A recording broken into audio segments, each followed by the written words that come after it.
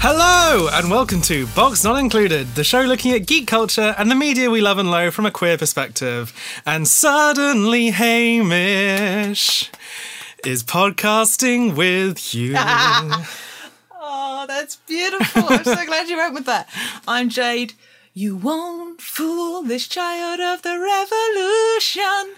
Rose. Well done. Thank you. And in this episode, we've decided to make a song and dance of things. I'm very sorry. By returning to a subject we love, but in a form we didn't get to touch on last time. We're talking musicals again, but this time specifically it's the phenomena of the movie musical we've got on our sites. Sharing much with its theatrical sibling, the movie musical is also very much its own kind of entity, even if many of its queer connotations still hold true. For a lot of people, though, the movie musical is really how they encounter the genre first. Like, Disney has an awful lot to answer for, / we have a lot to be grateful to them for. But it's also significantly cheaper than going to a show. You can just, put a DVD in, or it's played constantly on the TV, on bank holiday weekends and things like that. So it only seems right that we look at a film genre that proves formative for so many of us, really.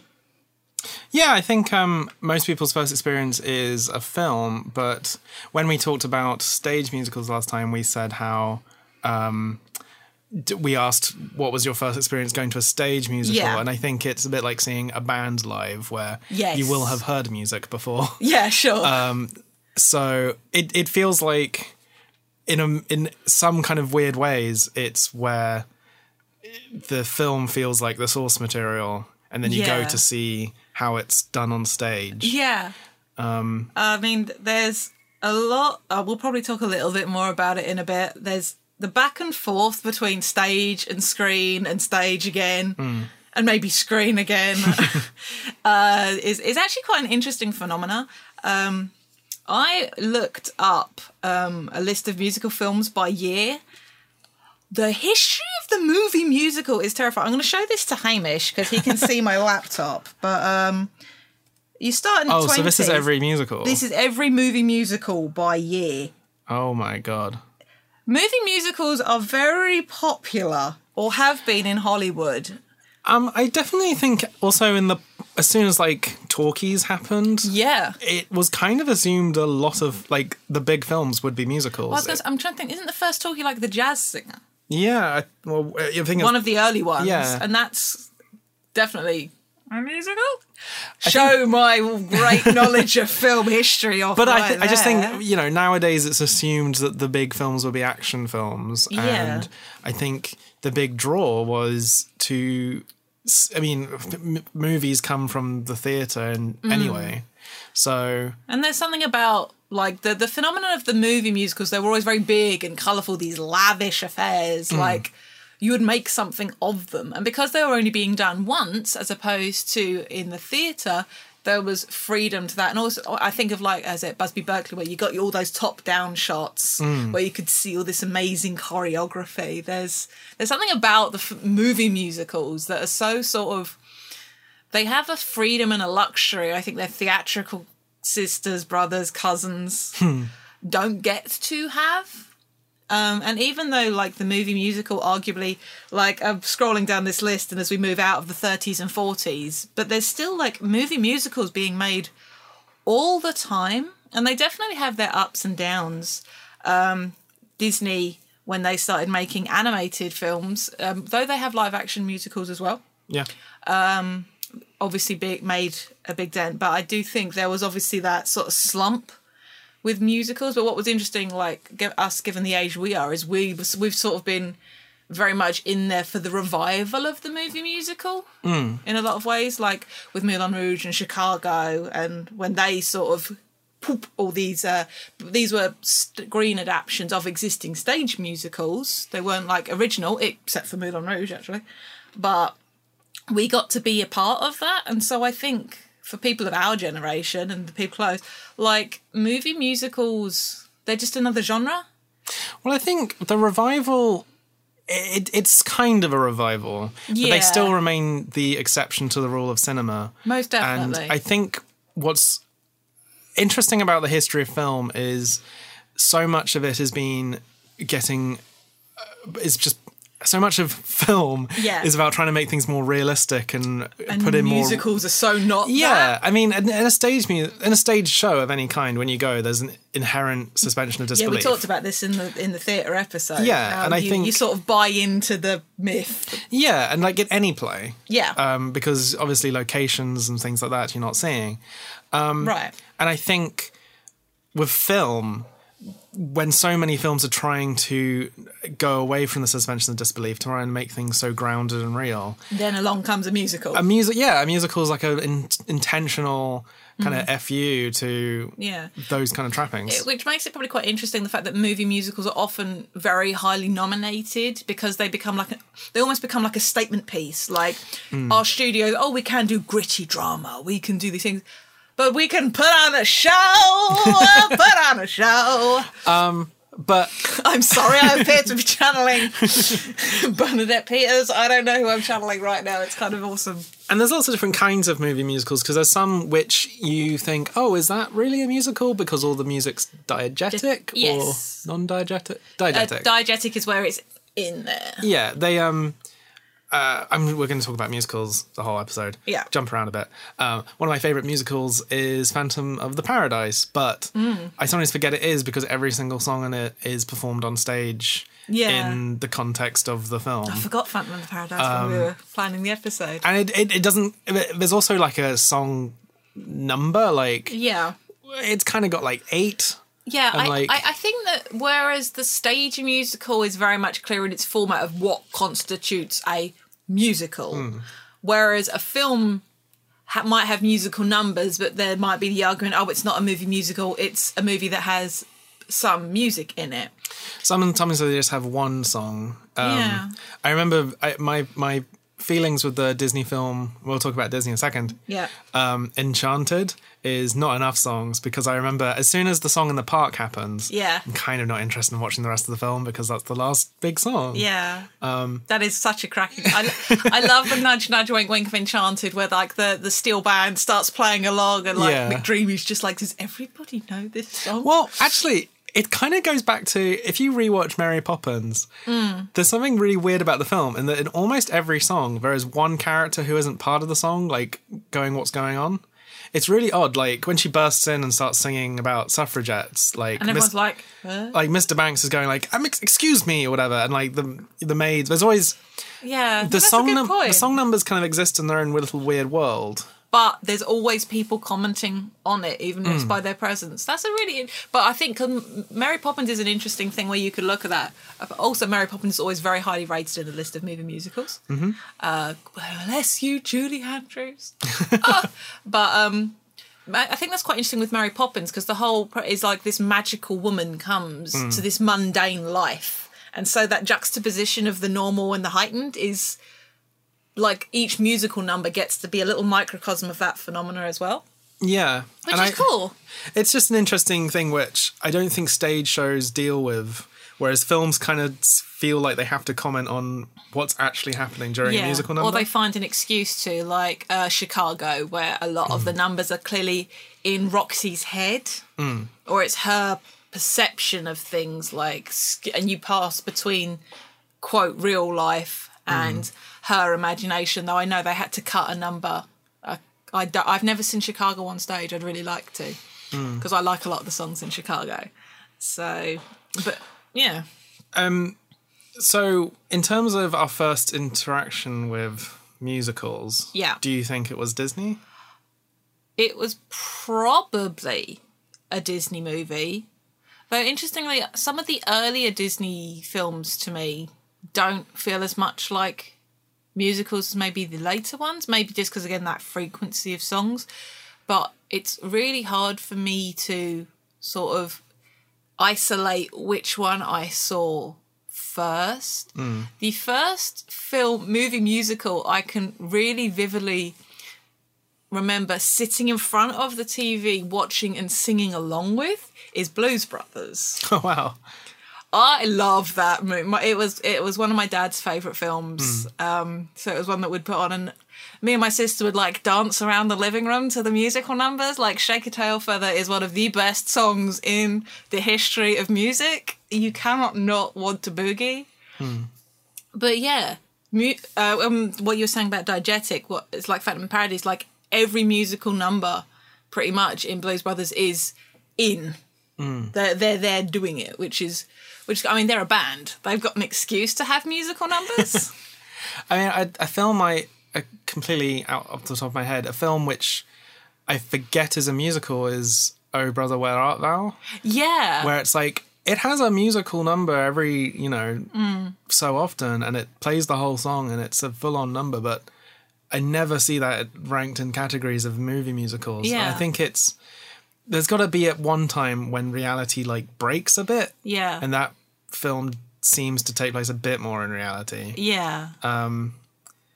I just think I don't know. I think it's an interesting dilemma which I don't see on stage. Yeah, I think because we were saying about where stage you have to, but you're already bought in to the world of where, okay, people burst into song. That's just a thing. Whereas when it's in a movie, you kind of got to like the music starts going to, okay, audience, brace yourself. We're about to sing a song now. When you go see a stage show or a film of songs, then is there always that moment like 8 seconds into the first song where you're like, okay, they're singing, I forgot. And then you kind of go, okay, yeah, I'm into it. Not generally for me personally, because I tend to be like, yes, the singing's here. Because but it's like, I remember when Sweeney Todd came out, like the Tim Burton adaptation, and they had to have signs up going, this is a musical. Yeah. There is not going to be pretty much any spoken dialogue. Please brace yourselves. Trailers for musicals are really bizarre. Like they're ashamed. Yeah, it's like foreign language films where they make sure no one's talking in a trailer and we just show the action. And it's not just that they're ashamed, it's just I think there are people in the world who won't go. And I mean, I'm going to talk about La La Land later and my feelings about it, but I was not interested in the slightest. It had two people dancing on the poster. Yeah. Until someone said it's a musical, and I went, "Oh, I'd like to see that." Yeah. So I'm that kind of person. Yeah. I think my first musical probably was Lion King or Beauty and the Beast. Yeah. But I was one of those slightly heinous people who didn't like the songs as a kid and wanted to skip them. And I don't know when... I don't think I know who you are No, anymore. and I don't know when it happened, but at some stage it's like when the poles of the earth flip every however many years. It just one day that's what I did, and then another day I didn't. Yeah. And I don't know what song... Actually, I think I might know. Yeah? I think it was Hunchback of Notre Dame. Oh, the songs in Hunchback are so good. Again, I think so you were talking about old Disney films not feeling like musicals, but I think they were they just implemented music in the same way a lot of films did. Yes. And then Little Mermaid is full on Broadway. Yep. And then... Bless you, Howard Ashman. And they made Broadway films, and then Hunchback of Notre Dame is the closest I think they got to... A movie musical? A film that is guided by the music. Man, I really want to see the Broadway show of Hunchback. And that's another thing about adaptation, is that Disney's stage version of Hunchback, which did not make it to Broadway, but it's all on Spotify. Yeah. I hear it's amazing. Amazing. It's so good. It's Hunchback of Notre Dame. They get rid of the gargoyles. Yeah. They put in most of the plot and darkness of the book. Oh, wow. It's 50% new music. Oh, interesting. But all great. Cool. In a way that adding songs into... It's not the Morning Report, okay? Okay. It's like... Throwing some deep shade. It's just one of my favourite seasons of Lion King, and they ruined it with a stupid song. But the Morning Report's a good example of why I think some people say that they don't like musicals. And there's a resentment about a musical number not moving the plot along. Yeah. And I think that's maybe something that's similar in those old Disney films where they sing a song and it's a nice little ditty. And that's different to maybe the Hunchback of Notre Dame, where every song was telling us a really deep thing about the character or really moving things along. One thing I've got to say as an early, very, I think, formative movie experience for me is the Hunchback of Notre Dame is The Nightmare Before Christmas. It's interesting because The Nightmare Before Christmas got very popular with a certain kind of crowd, like for its aesthetics. Yes. I don't resent that in a way. A lot And of still people. does. Yeah, the thing is, that film still looks so very good. Like, Henry Selick just needs to be given money constantly to make movies, because I love Coraline, I love the James and the Giant Peach movie. I love those bits. They're great. But yeah, The Nightmare Before Christmas, the songs in that are so good. Like Danny Elfman, there's a reason why Danny Elfman is who he is. Is there? Yeah, well, what amazes me, Danny Elfman is the singing voice of Jack Skellington, and that really throws me out. Whenever I see a picture of Danny Elfman, I'm reminded about what he looks like, and then think, the voice of Jack Skellington came out of you. Yeah. That's weird. But I have Nightmare Before Christmas is one of my favourite Halloween / Christmas movies. Thanksgiving. It's a good in-betweeny movie. But I really like it for a time, because I feel like it occupies that great space of songs that move the narrative along, and like you get to know these people. I'm just a big fan of The Nightmare Before Christmas. I mean, so I think I mentioned before how I didn't have like a moment of seeing Rocky Horror Picture Show for the first time. It was just playing in my house all the time as a kid. The same thing goes for Little Shop of Horrors, which I, as a kid, got them mixed up. And when they said, we're going to watch this film, I never quite knew which one I was going to get. And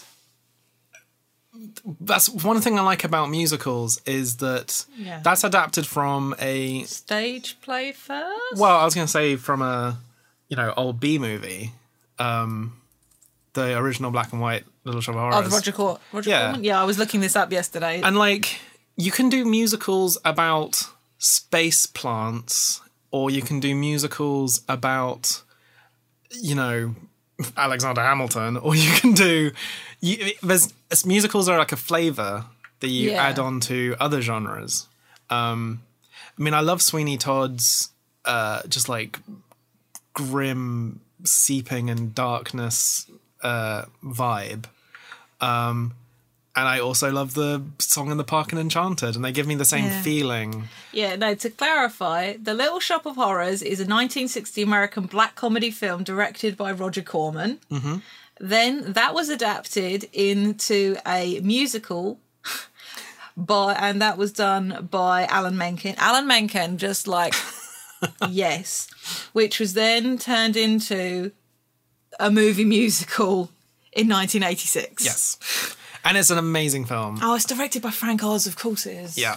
I still don't understand how they did Audrey 2. Like, I know it's a puppet, but just its lip movements and like... there's a character in the film who's a puppet, and you don't think about it. No. And it's one of those things where I've seen that, like... I love the film because that is such a beautiful special effect, but I will be a little resistant to go see a stage version because I'm like, until I know how they do Audrey 2, I'm probably... I want to reserve judgment, which is mean because you can't beat the budget of that film. I really want to see... There've been various productions in like the West End and stuff of Little Shop. Like a friend of mine's makes a point of trying to get to see productions, and I'm really gutted I've yet to see it on stage. But the movie musical, I don't think I saw that until like I was in my early 20s. I owe my friend. I'm going to shout out to my friend Stephanie, who is one of the people I go to the theatre with a lot, and she's always been the person to introduce me to these sort of maybe more obscure, or at least to me that because her parents are big film buffs, and like have like Hammer horror posters and stuff in their living room in like nice frames and stuff like that. But yeah, seeing Little Shop for the first time and like the chorus girls who are like on the poster but then down in the world as well, and it does such... Little Shop of Horrors is one that really took its stage roots but also its early film roots and sort of did an amazing thing where they showed what you could do with the form. Yeah. And I think that's part of why it's so classic. I do know that they changed the ending. Yes. It's not something I want to dwell on too much now, but and I don't think they would have changed the ending if... I think they changed the ending because it was a film, and people expect certain things of films that they don't expect of theatre.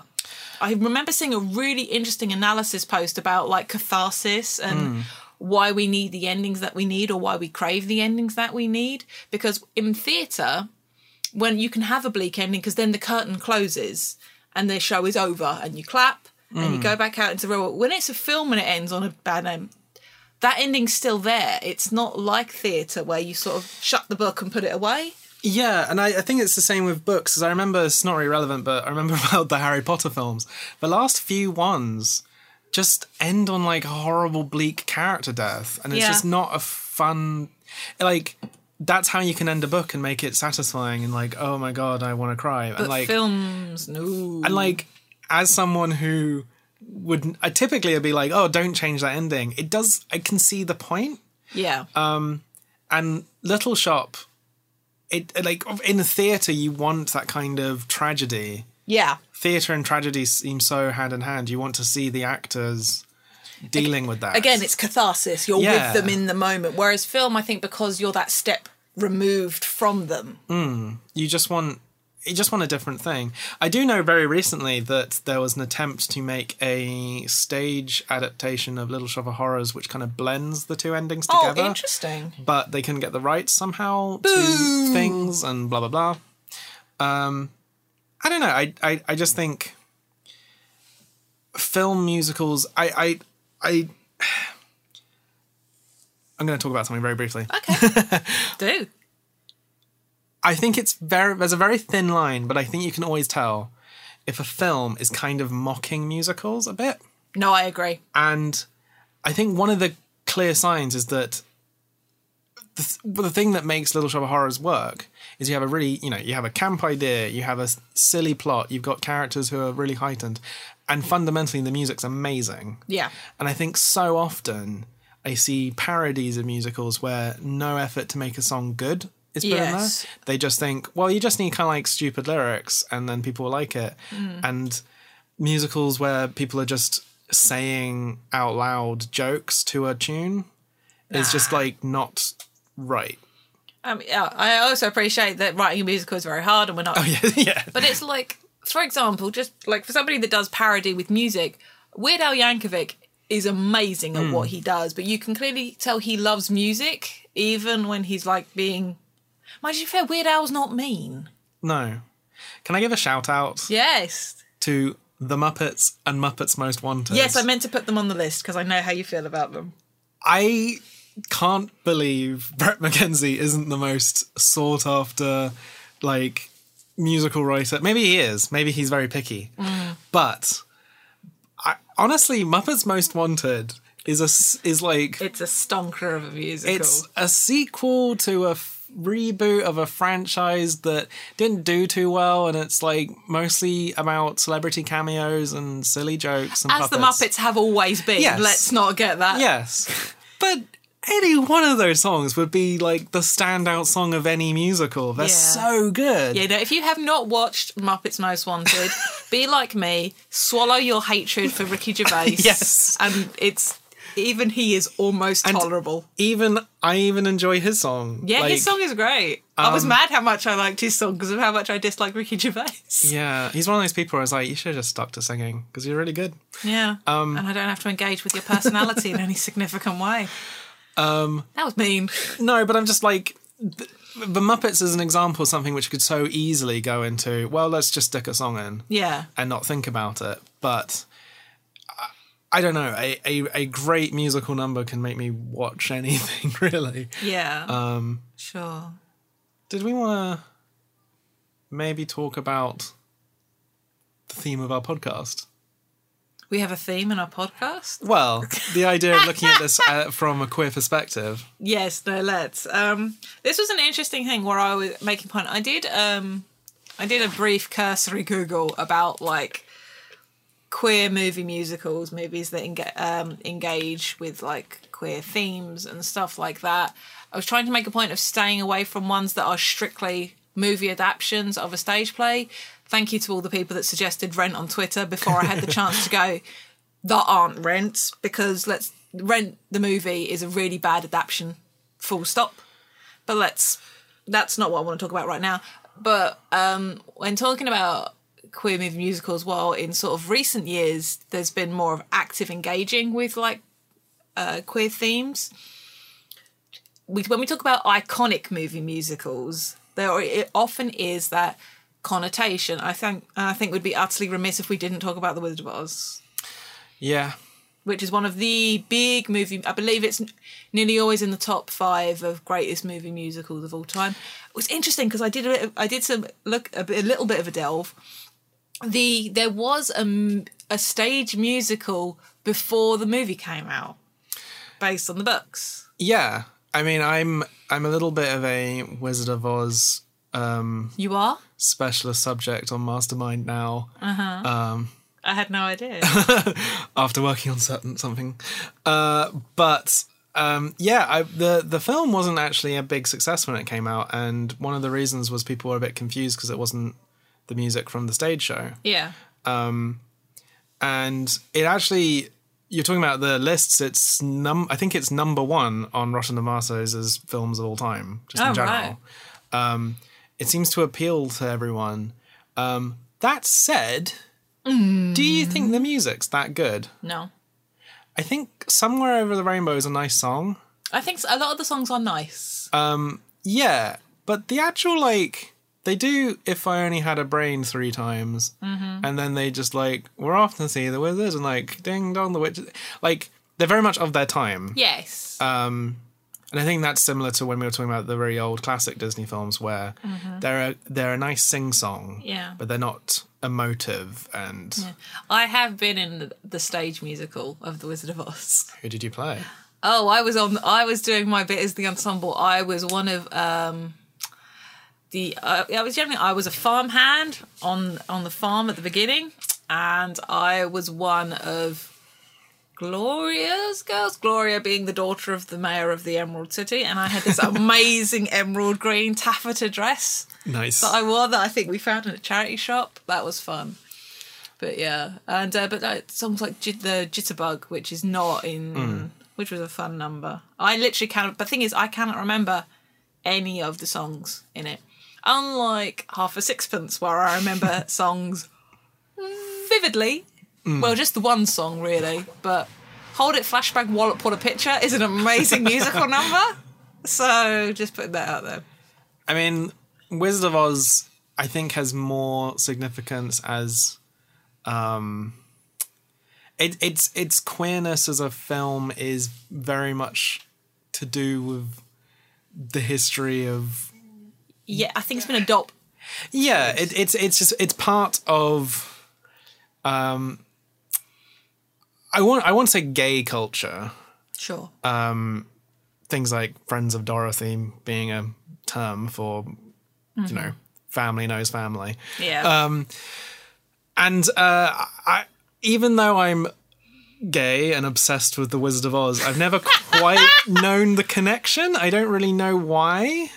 Interesting. I do know that my parents, one of the things, after a couple of weeks after I came out and we were talking about if they knew, they were like, we did like The Wizard of Oz a lot.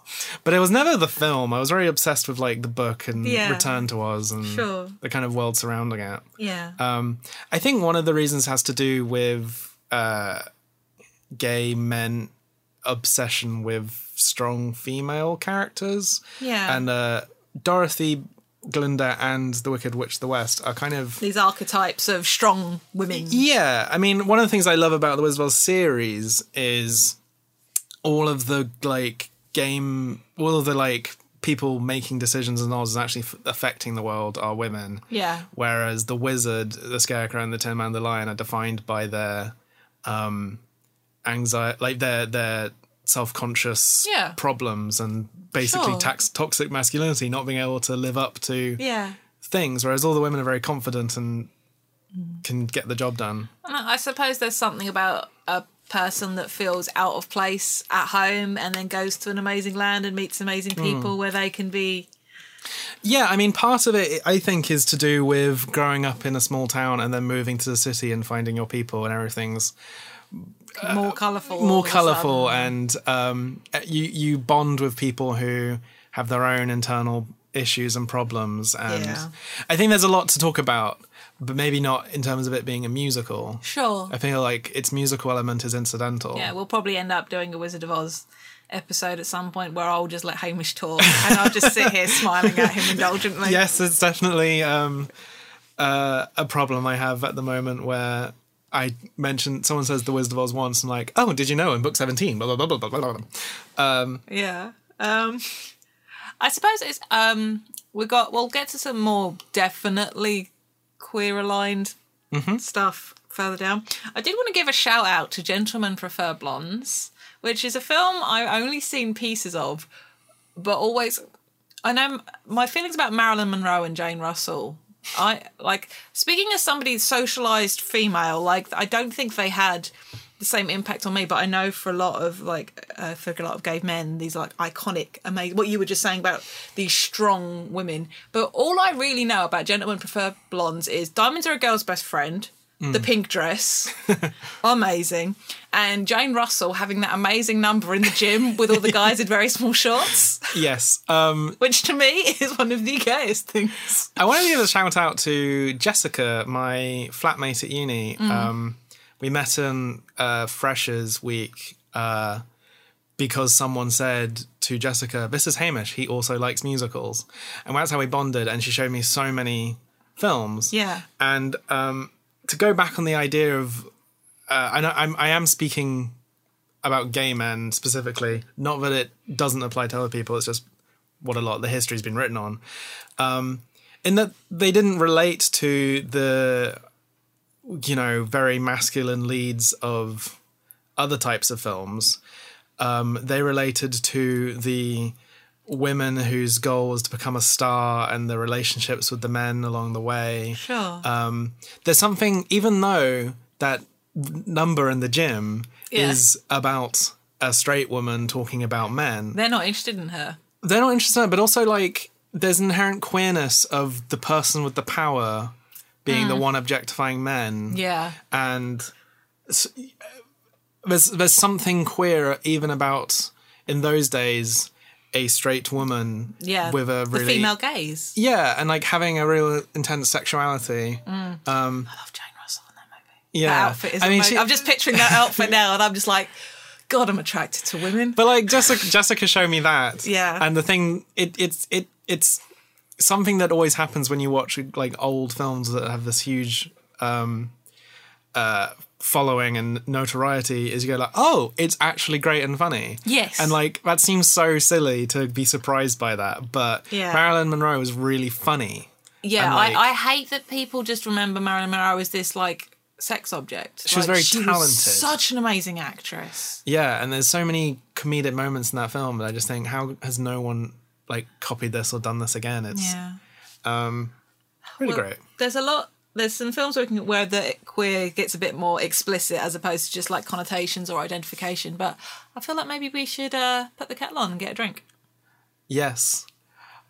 With dessert, she'll want tea. That's fine with me. Let's get some.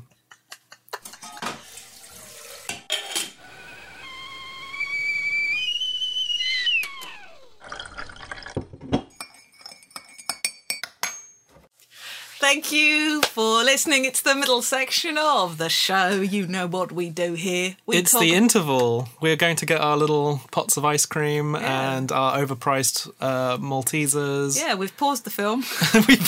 Don't you do, when you're watching a musical film at home, don't you pause it halfway through and then get some ice cream? I feel like I should now. Thank you guys for listening, as always. We're very lucky to have the listeners that we do, and you're great. We're fans of you. Yeah, I want to sing a big musical number about every single one of you. Alas. So send in your names, and I will walk down the street sadly going, Antonio. That's I don't know why I started. Or maybe I tell you what, maybe if you leave us a review on iTunes, we'll try and put it to music. And I think I said on a previous episode that the new iTunes app, podcasting app, though horrible and terrible, makes it incredibly easy to rate and review and subscribe. It's literally there on the menu. You scroll down. So it would be amazing if you would consider doing I have rated and reviewed many podcasts I've been meaning to for a long time in the past week. Yeah, I keep meaning to reinstall iTunes on my laptop, so even though I don't listen to podcasts through it, I can rate and review stuff. Yeah.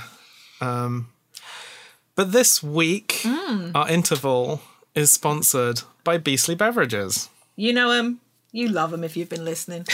They're Fandom and Fancy luxury hand-blended loose-leaf tea and tea-related geeky paraphernalia. And not to make a big song and dance about it, but the business is queer-owned, all ingredients are organic and fairly traded, and almost all the products are suitable for vegans. And our spotlight... Ooh. Thank you. Today is this new product that's coming out. I'm very excited to try it, despite the fact I don't drink coffee or have played the game. Dream Daddy Coffees. I believe they're debuting at MCM at the end of October. Yeah, that's London MCM. Yep.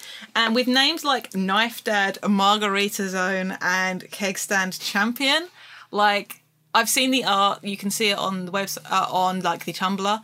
It looks great. But what's also really exciting, if you go to the Beastie Beverages website, you can pre-order, I believe you can pre-order some of the coffee, but you can also pre-order the exclusive series of prints, like pin-up prints that they've had done, of all of the dads, plus Mary as well. Yes, plus Mary. They look amazing. She's an honorary dad. Yeah, an honorary. But I've seen the art and they look so good. And the cool thing about the prints is that money from the sales would go to Planned Parenthood and to help Puerto Rico. So, yeah, we're mentioning this now so you've got time to get your pre-orders in because there's going to be a really limited run on these prints. I don't know whether you'll even be able to get them just by walking up to the stand because, like, BB does a lot of business at MCM. So if you want one of these prints, you can see what they look like on, like, the Tumblr. If you see one you like, pre-order it. Treat yourself. Yeah, and I'm very excited to get my favourite dads in coffee form. Yes. I'm intrigued to go up to the stand and sniff all the bags, like an excitable retriever. Sniff the dad's bags. Oh, that's grim. Thank you for that. I've been meaning to for ages to buy a Beastie Beverage coffee and turn it into a coffee cake. Ooh, that's exciting. So if you are interested in that, go to beastiebeverages.com. They also have a Patreon, a Facebook, Tumblr, Twitter, and Instagram. However, on the website, you can use the sponsor code BeverageBeast. All one word, capital B's. To get free shipping when you spend £20 or more, and Beastie Beverages does ship worldwide. So if you can't get to MCM in London, the website is there for your tea and coffee needs. And I believe the Dream Daddy coffees will go onto the website after MCM. Absolutely. Once again, that sponsor code is BeverageBeast. At beastiebeverages.com. The only place to get Dream Daddy related coffees. Alas, we don't have any of that. We're just stuck drinking our usual beverages. I've run out of the good stuff. But finish up and get back to the show? Absolutely. Curtain up in 5. Oh my God. Okay, let's get back to some iconic queer movie musicals, or queer-themed. Mm-hmm. Do we talk about Rocky Horror now? I know we've talked about Rocky Horror before. We will talk about Rocky Horror again. We have time-warped around the subject. Rocky Horror is something where I only became aware recently that some people have problems with it. And to state, I think people are fair to. Yeah. I think it's an interesting piece of queer cinema history. And I didn't have like its 40th anniversary recently, or was that just the film? I think that was the film. No, it might have been the show. The show, okay. That was 4 years ago because I have I have a lipstick pen. Yeah, I mean, I think it's one of those things where context of the time period is very important. Yeah, language changes, terminology changes, and there are also some real dodgy themes regarding consent. Mm-hmm. It's basically sexual assault framed for comedy. It was only the last time I watched it I became aware that, spoilers for Rocky Horror Picture Show, that Frank is punished for his... I mean, obviously he does terrible things, but in the narrative he's punished for being outrageous. Yeah. Whereas the only thing that survives this whole thing is like the straight love between Brad and Janet. To clarify, just regarding the sexual assault comment, Frank is pretending to be somebody else, so it's like consent is given, but people don't know who he is in that moment. Just wanted to clarify. That does not make it less skeevy. I just wanted to maybe reassure people that of what that particular content was. Yeah, it's definitely got a whole host of problems. And I think there has been a move recently to not regard it as the pinnacle of LGBTQ cinema and not representation. This sacred text. And more of a kind of... more kind of just treating it like it is. It's this kind of rough... the context of Rocky Horror originally was just like this weird musical played above a pub to basically make fun of camp cinema and heterosexuality. And I think over time it becoming this big cult phenomenon where you can't just go and watch it. You have to go with the whole history on your back and the whole call outs and costumes and things, which is cool, but it's definitely like it's a long way from where it started. Yeah, and I don't necessarily think that's the film's as a film it's also an adaptation. But I suppose especially when you get a lot of cishet audiences engaging with it, while there's some elaborating in a culture that isn't theirs, there's questions to be asked. So we want to say that we're not holding it up as this beacon or bastion of perfect representation, because it's not. No. But we appreciate its place, and I know it means something to both of us, even if we're very aware of its issues. Yeah, I mean, I don't think it's something I can fully turn my back on. No, and I don't know if I wouldn't want to. No. I do think that maybe stage productions could not censor the scene, but change it, change where the comedy is coming from, or I mean, the adaptation that Fox did, for all that there are issues with it, I do feel that they tried to address some of the inherent issues. I don't know to what degree of success. Yeah, but you could tell they were trying to engage with the material in. Yes. From our modern understanding. Not be precious with it. Yes. Exactly. I think that's one of the things I don't like about the cult of Rocky Horror is the preciousness with it. Yeah. But I mean, whenever we talk about queer representation and we do genres and things, the overriding feeling I get is wish there was more. And Rocky Horror is so important because of the lack of musicals tackling these kinds of themes and imagery. It's so interesting that queerness is always so linked to musicals. Yeah.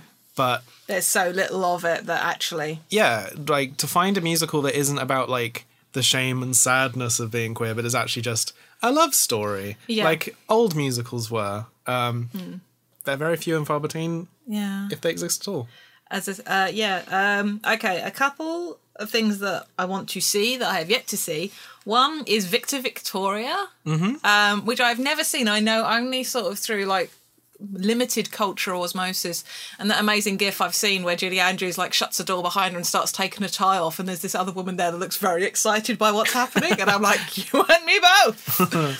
But that's a screwball comedy that plays around with gender presentation and things like that, and I can't speak to the context because I don't know, but it's a film I really want to see, because I believe Julie Andrews' character Victoria gets passed off as the boyfriend of somebody and as a female impersonator. And I'm like, that's some Shakespeare levels of gender bullshit that I am always here for.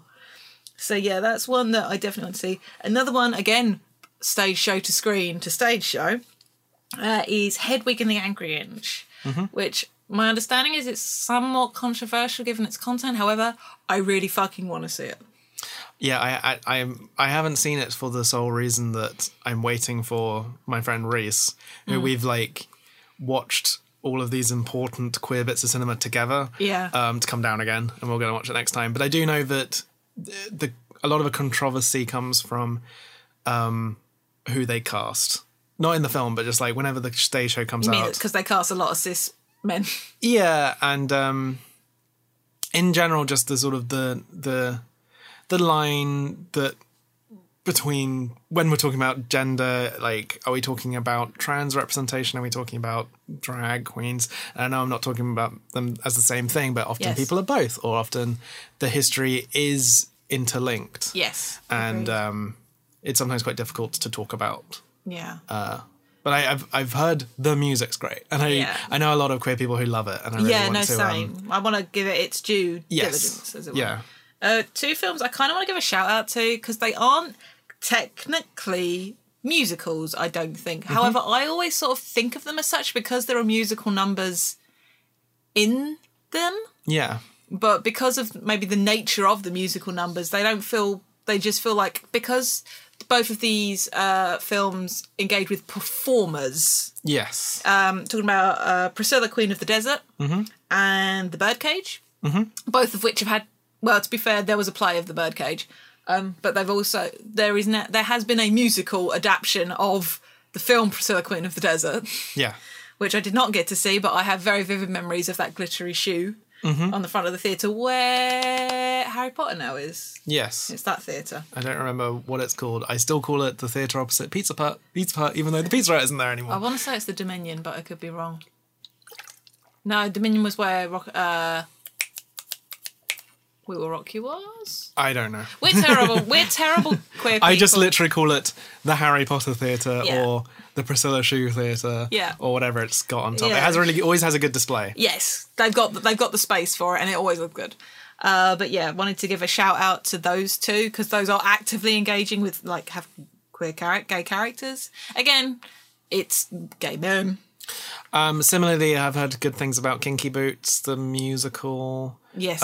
Just from other queer people who I trust. Interesting, because that one is a musical again. I'm trying to think, because I've seen the original film of Kinky Boots. I'm trying to think if there are any musical numbers in it at all. And there might be one that Lola does. But aside from that, I don't think there is. And now I just really want to rewatch Kinky Boots. Well, I know... I'm just thinking about the I wanted red. Red. I've only seen one musical number because Todrick Hall was in it for a while and performed one of them on the RuPaul's Drag Race set. Excellent. And it was really good. He was really good in it. I just think that there's a... It's interesting that a certain brand of queerness that we're mentioning makes its way into this kind of musical thing where it's the performance and drag and stuff like that. Maybe because there's that easy sort of transition. Well, it's kind of an accessibility, I think, as well, because straight people probably deal with that. I think they can deal with drag and performance and what they expect from queerness more than maybe a heartfelt story about love, which might make them feel guilty because it will probably deal with... Yeah. I don't know. I again, wish there was more. I suppose we should talk maybe more about movie musicals sort of in the 21st century now. We've already mentioned a few that have had adaptations to stage and screen and back again. I have not seen Moulin Rouge, I'm sorry. It's okay. I just have a lot of love for Moulin Rouge, and I would like to see a remake done where Ewan McGregor's character is instead a lesbian. Well, that would be wonderful. From GIFs and clips, it looks like a film I would really enjoy. Yeah. I just haven't. I thought you would say from GIFs and clips, Ewan McGregor's character already looks like a lesbian, which is also true. That is true. But yeah, that's not to say it's a perfect film, but Moulin Rouge is a movie that has a lot to do with helping me appreciate cinema and that opulence with it, and I have a lot of love for it. Baz Luhrmann, as a director, has a style.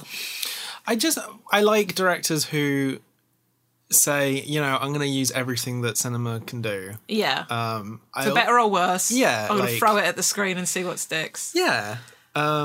Yeah, but finding out just how well Ewan McGregor and Nicole Kidman could sing was kind of a delight. Well, that's another thing about movie musicals that rubs people the wrong way. Tend to be, is they want stars, whether they can sing or not. Yeah. And we're looking at you, Mamma Mia. But the thing is, I actually quite like the Mamma Mia movie. I won't lie to you. The thing is, that's a line that I sometimes defend. I am going to defend Russell Crowe singing in Les Mis. Okay. Because I actually prefer it so much more to Hugh Jackman singing, who is trained and can sing, because his is so polished that it kind of hurts my ears a bit, whereas Russell Crowe sounds like his character trying to express his emotions. And failing. And Maybe, but it sounds emotive. I feel, and I think there's a truth to his vocal performance, and I think sometimes a voice. I can see the idea that a voice on stage that's so perfectly fine tuned. I have issue with that myself. Does not make sense sometimes from a character. Yeah, agreed. I think I said in our theatre episode how I would rather listen to an imperfect vocal performance that had more emotion with it. So I get what you're saying. I've only watched the Les Mis musical once. There's only time to watch it once. I will say that the stage version moved me a lot more. Yes. When I was lucky enough to see it. Leaving aside George Blagden's performance of Grantaire. But I just think that's the thing. I don't think someone not having a perfect voice makes a bad film musical. No, agreed. It also is annoying and frustrating how they'll choose an actor first and then try and like work out if they can sing later. I think that maybe we could mention La La Land now. Okay. Which I have not seen. I watched La La Land on a plane. Now, let me defend the fact that I think on a plane, personally, I feel things more, but... That might be because the air's thinner. Oh, no, I get more emotional, but I think they push me more to what I truly feel about it. It's not like, well, you watched it on a plane, that's not a good place to judge. It's like, no. I think ideally, I would watch all films on planes because...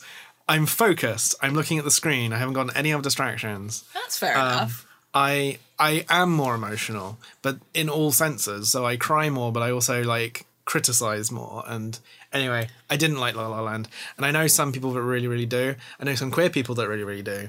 But I got such a vibe from it that its appeal was, remember musicals? Weren't they fun? And it's like, I watch musicals every single day of my life. Like I don't go a week without at least listening to a full musical soundtrack or thinking about musicals. And like it didn't another thing that frustrates me about La La Land is that all my criticisms can be answered with it was meant to be that. And it's like, yeah, I know, but I didn't enjoy that. I don't think that's a good catch-all thing to have. I don't understand exactly why Emma Stone won an Oscar. I forgot she won the Oscar for that film. I love Emma Stone. Yeah, I've got a lot of affection for Emma Stone. She barely does anything in the film. She doesn't sing till like 45 minutes in, and then it's like a few lines. Like I don't have any memory of her like being in the film.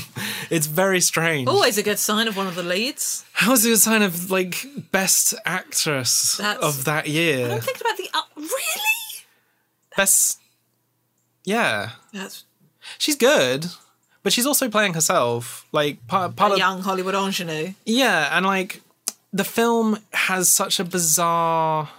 It's one of the things that makes me uncomfortable where, like, it's so in love with its setting, but a very specific type of it's very in love with LA, but, like, a very rich white LA that, like... The fact that you want to tell the story about a woman struggling to make it in Hollywood and you're doing it with a very attractive, popular, good actor white woman and, like... I don't know, there's lots of issues I have with it. I admire it in some sense as like a story, maybe. But just none of the songs are good. The ultimate crime of a movie musical. Yeah, they're just... They feel like they don't want to be there. I really hate the orchestration of the music. Yes. Like, every single...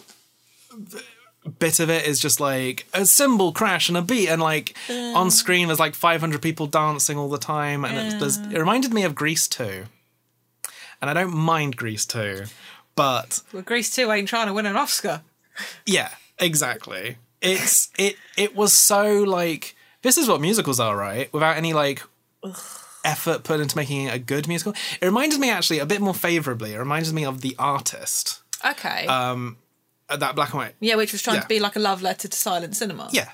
In that it was a love letter to a type of genre, but it was in no way the best example of that genre. Yeah. And I love the artist, but it's also not the best silent movie ever made. It's just was a film about silent cinema. Yeah. And the La La Land felt like a love letter to musicals, but in such a aggressively like missing the point kind of way for me personally. Right. But I'm not angry at the film. I'm jealous of people who got stuff out of it that I didn't and couldn't see. I was just annoyed by it straight away. Sure. I'm just trying to look up a movie. Trying to remember. This is bad. I'm bad. I mean, I can keep talking about La La Land and things I don't like about it. Go on, do that. Very, very straight. I didn't like the plot was about how Ryan Gosling single-handedly saved jazz from black people. Part of the film is basically he joins a jazz band because he loves jazz. Everyone else in the band is black. He then does a gig with them and they like put dubstep into the jazz and he's like, you don't understand jazz, I understand jazz. Christ. And like the best song in the film is the song he performs with the jazz band where they're like mixing up and it feels really fresh and amazing. Yeah. But like, throughout that scene Ryan and Emma are like sharing a kind of, this is soul destroying, you don't want to be here, do you, kind of look. And I'm it's like, great music. this is the only time I feel alive. Yeah. I haven't seen it. Well, I was just looking at, I really want to see, was it Hail Caesar? I wanted to see that. Which I feel is probably doing a better job of being a love letter to movie musicals. I don't know if it is I know there is that one Old number. Hollywood. Yeah, Old Hollywood. I feel like I should see it. I have a really weird relationship with Coen brother movies, and that I've not really liked any of them. They remind me a bit of Wes Anderson in that, like... I want to like them. I want to stress that but none of them have ever really... I've never really connected with the Coen brothers movie. Well, I think... I mentioned Wes Anderson because, in theory, I love it all. But it took me to, like, Grand Budapest Hotel to be like, oh my God, this is what a Wes Anderson movie looks like when it's also really great. Yeah. Like, I love his style, but I'm just like, if this style wasn't there, would I be having a good time? Was it the... I am excited. Is it The Island of Dogs that's coming in? Yes. That looks amazing. I feel like I will have less issues with that one because unlike Fantastic Mr. Fox, which is a very important story to me, I have no prior connection to this. No. But we're getting off topic. Yeah, I mean, I think Coen brothers have such a distinct style. Yes. And it's a very likable style. I get why people love them. I wish I did. I mean, to be fair, I did cackle my way through Burn After Reading. But that's I find them kind of forgettable. Like it reminds me a little bit, and this is reminds me a little bit of The Thick of It, where I love it, but I can't like quote it because it's so kind of mile a minute smart that like sure. There's such density to it. Yeah, I feel a little bit like I'm being mansplained, but like in a kind of way which I'm still finding the information interesting, but afterwards I just feel a bit like, okay, I need a break. Yeah, sure. But yeah. Before we wrap up, so I think we've sort of kind of mentioned it a little bit throughout, and it's an issue that we discussed with regards to queer representation on stage. It's why we don't get more of it.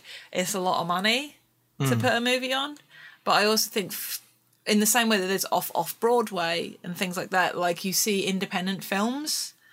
And I think that's also true of movie musicals. Two things that were recommended: Fruit Fly, which is deals with like gay themes and being Asian American.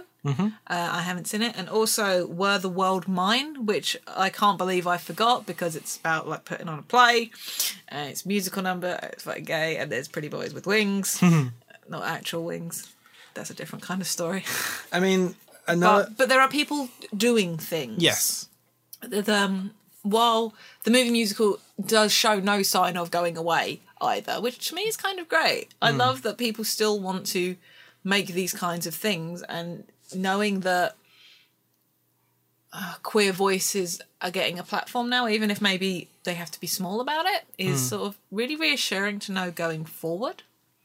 And then maybe we'll get a good adaptation. Maybe we'll get like Fun Home or something, or get a movie. I don't know. Yeah, I think there's when there's lots of genres, superhero films, that people are slightly tiring of, I think there's so many genres where, like, we haven't even tapped the surface of what we can do with this genre. Yes. And it seems so obvious to me that one day soon we'll get a film that... I think as much as I resented La La Land, if it made movie musicals popular again, I think people think of them as a big risk, but then, like, something like Mamma Mia happens and it's one of the most successful films of all time, and La La Land is, like, really successful. Yeah. It's risk, but with very...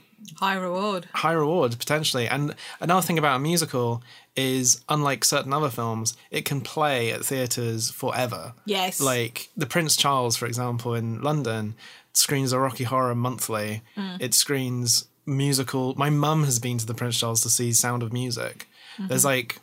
One of the reasons why Mamma Mia is one of the most successful films in the UK ever is that people were going to see it every night it was out. Yeah. Because it was cheap. And they got to see a musical and they got to sing all their songs. People love musicals. Also, shout out to the fact that Mamma Mia is getting a sequel called Here We Go Again. Which I love because it kind of acknowledges, here we go again. Nobody really needed it. No. We're doing it again anyway. Yeah, I musicals need... You were talking about the resurgence or... whatever. I think we haven't got there properly yet. I would love to see more movie musicals that outside of Disney. Yeah. Shout out to Moana being like the best musical of the last couple of years. Bless you, Lin-Manuel Miranda. The next Mary Poppins film. Oh, yes. That'll be a musical, won't it? Yes. I mean, I'm defending that because I always think reboot and remake or whatever, if there's more source material, there's more Mary Poppins books. And it's not a remake. The Banks children are older. Yeah. I'm very excited to see it. And Emily Blunt is great. Yeah. She was good in Into the Woods. Mm-hmm. Let's not talk about Into the Woods. No. The film is... Bad. Yeah. Bad. I'm not saying there's bad casting all through it. No, there's lots of great performances and I wish I loved it more. Yeah, same. Do you think it's time for a curtain call? I'm sure we can do a little encore. It's not an encore, what's it called? Well, this would be the curtain call, would be the bowing. Oh. I love that we keep using theatre terminology for an episode on movie musicals. Right. Oh, okay, so let's start rolling the credits and maybe we'll have like a mid-credit scene. Yes. Oh dear. Oh, if you want to get in contact with us, as always, we're both on Twitter. I'm at Jade Oxford Rose. I'm at Hamish Steele. And, of course, there is Box Not Included on Twitter, Tumblr, Facebook, at gmail.com, all manner of things. Always open to you, our dear listeners, to get in contact with us. Yes, please do. And as always, we'd like to thank Graham Waller, audio overlord and master of the soundwaves, for our theme music and helping produce the podcast. You can also check out his... synthwave duo Glitter Wolf or Glitter Wolf. Yeah, they've got a Bandcamp now, glitterwolf.bandcamp.com, and they got signed. I don't yet. Well, I don't know how much I'm allowed to say on the air. But I thought they announced it. Did they? I have no idea. I don't follow them on social media. Very exciting things are happening with them. Yeah, and I'm very excited for their album, so that's cool. That's everything, isn't it? Shit. So until next time, I'm Jade Rose. I'm Hamish Steele. And don't let anybody box you in.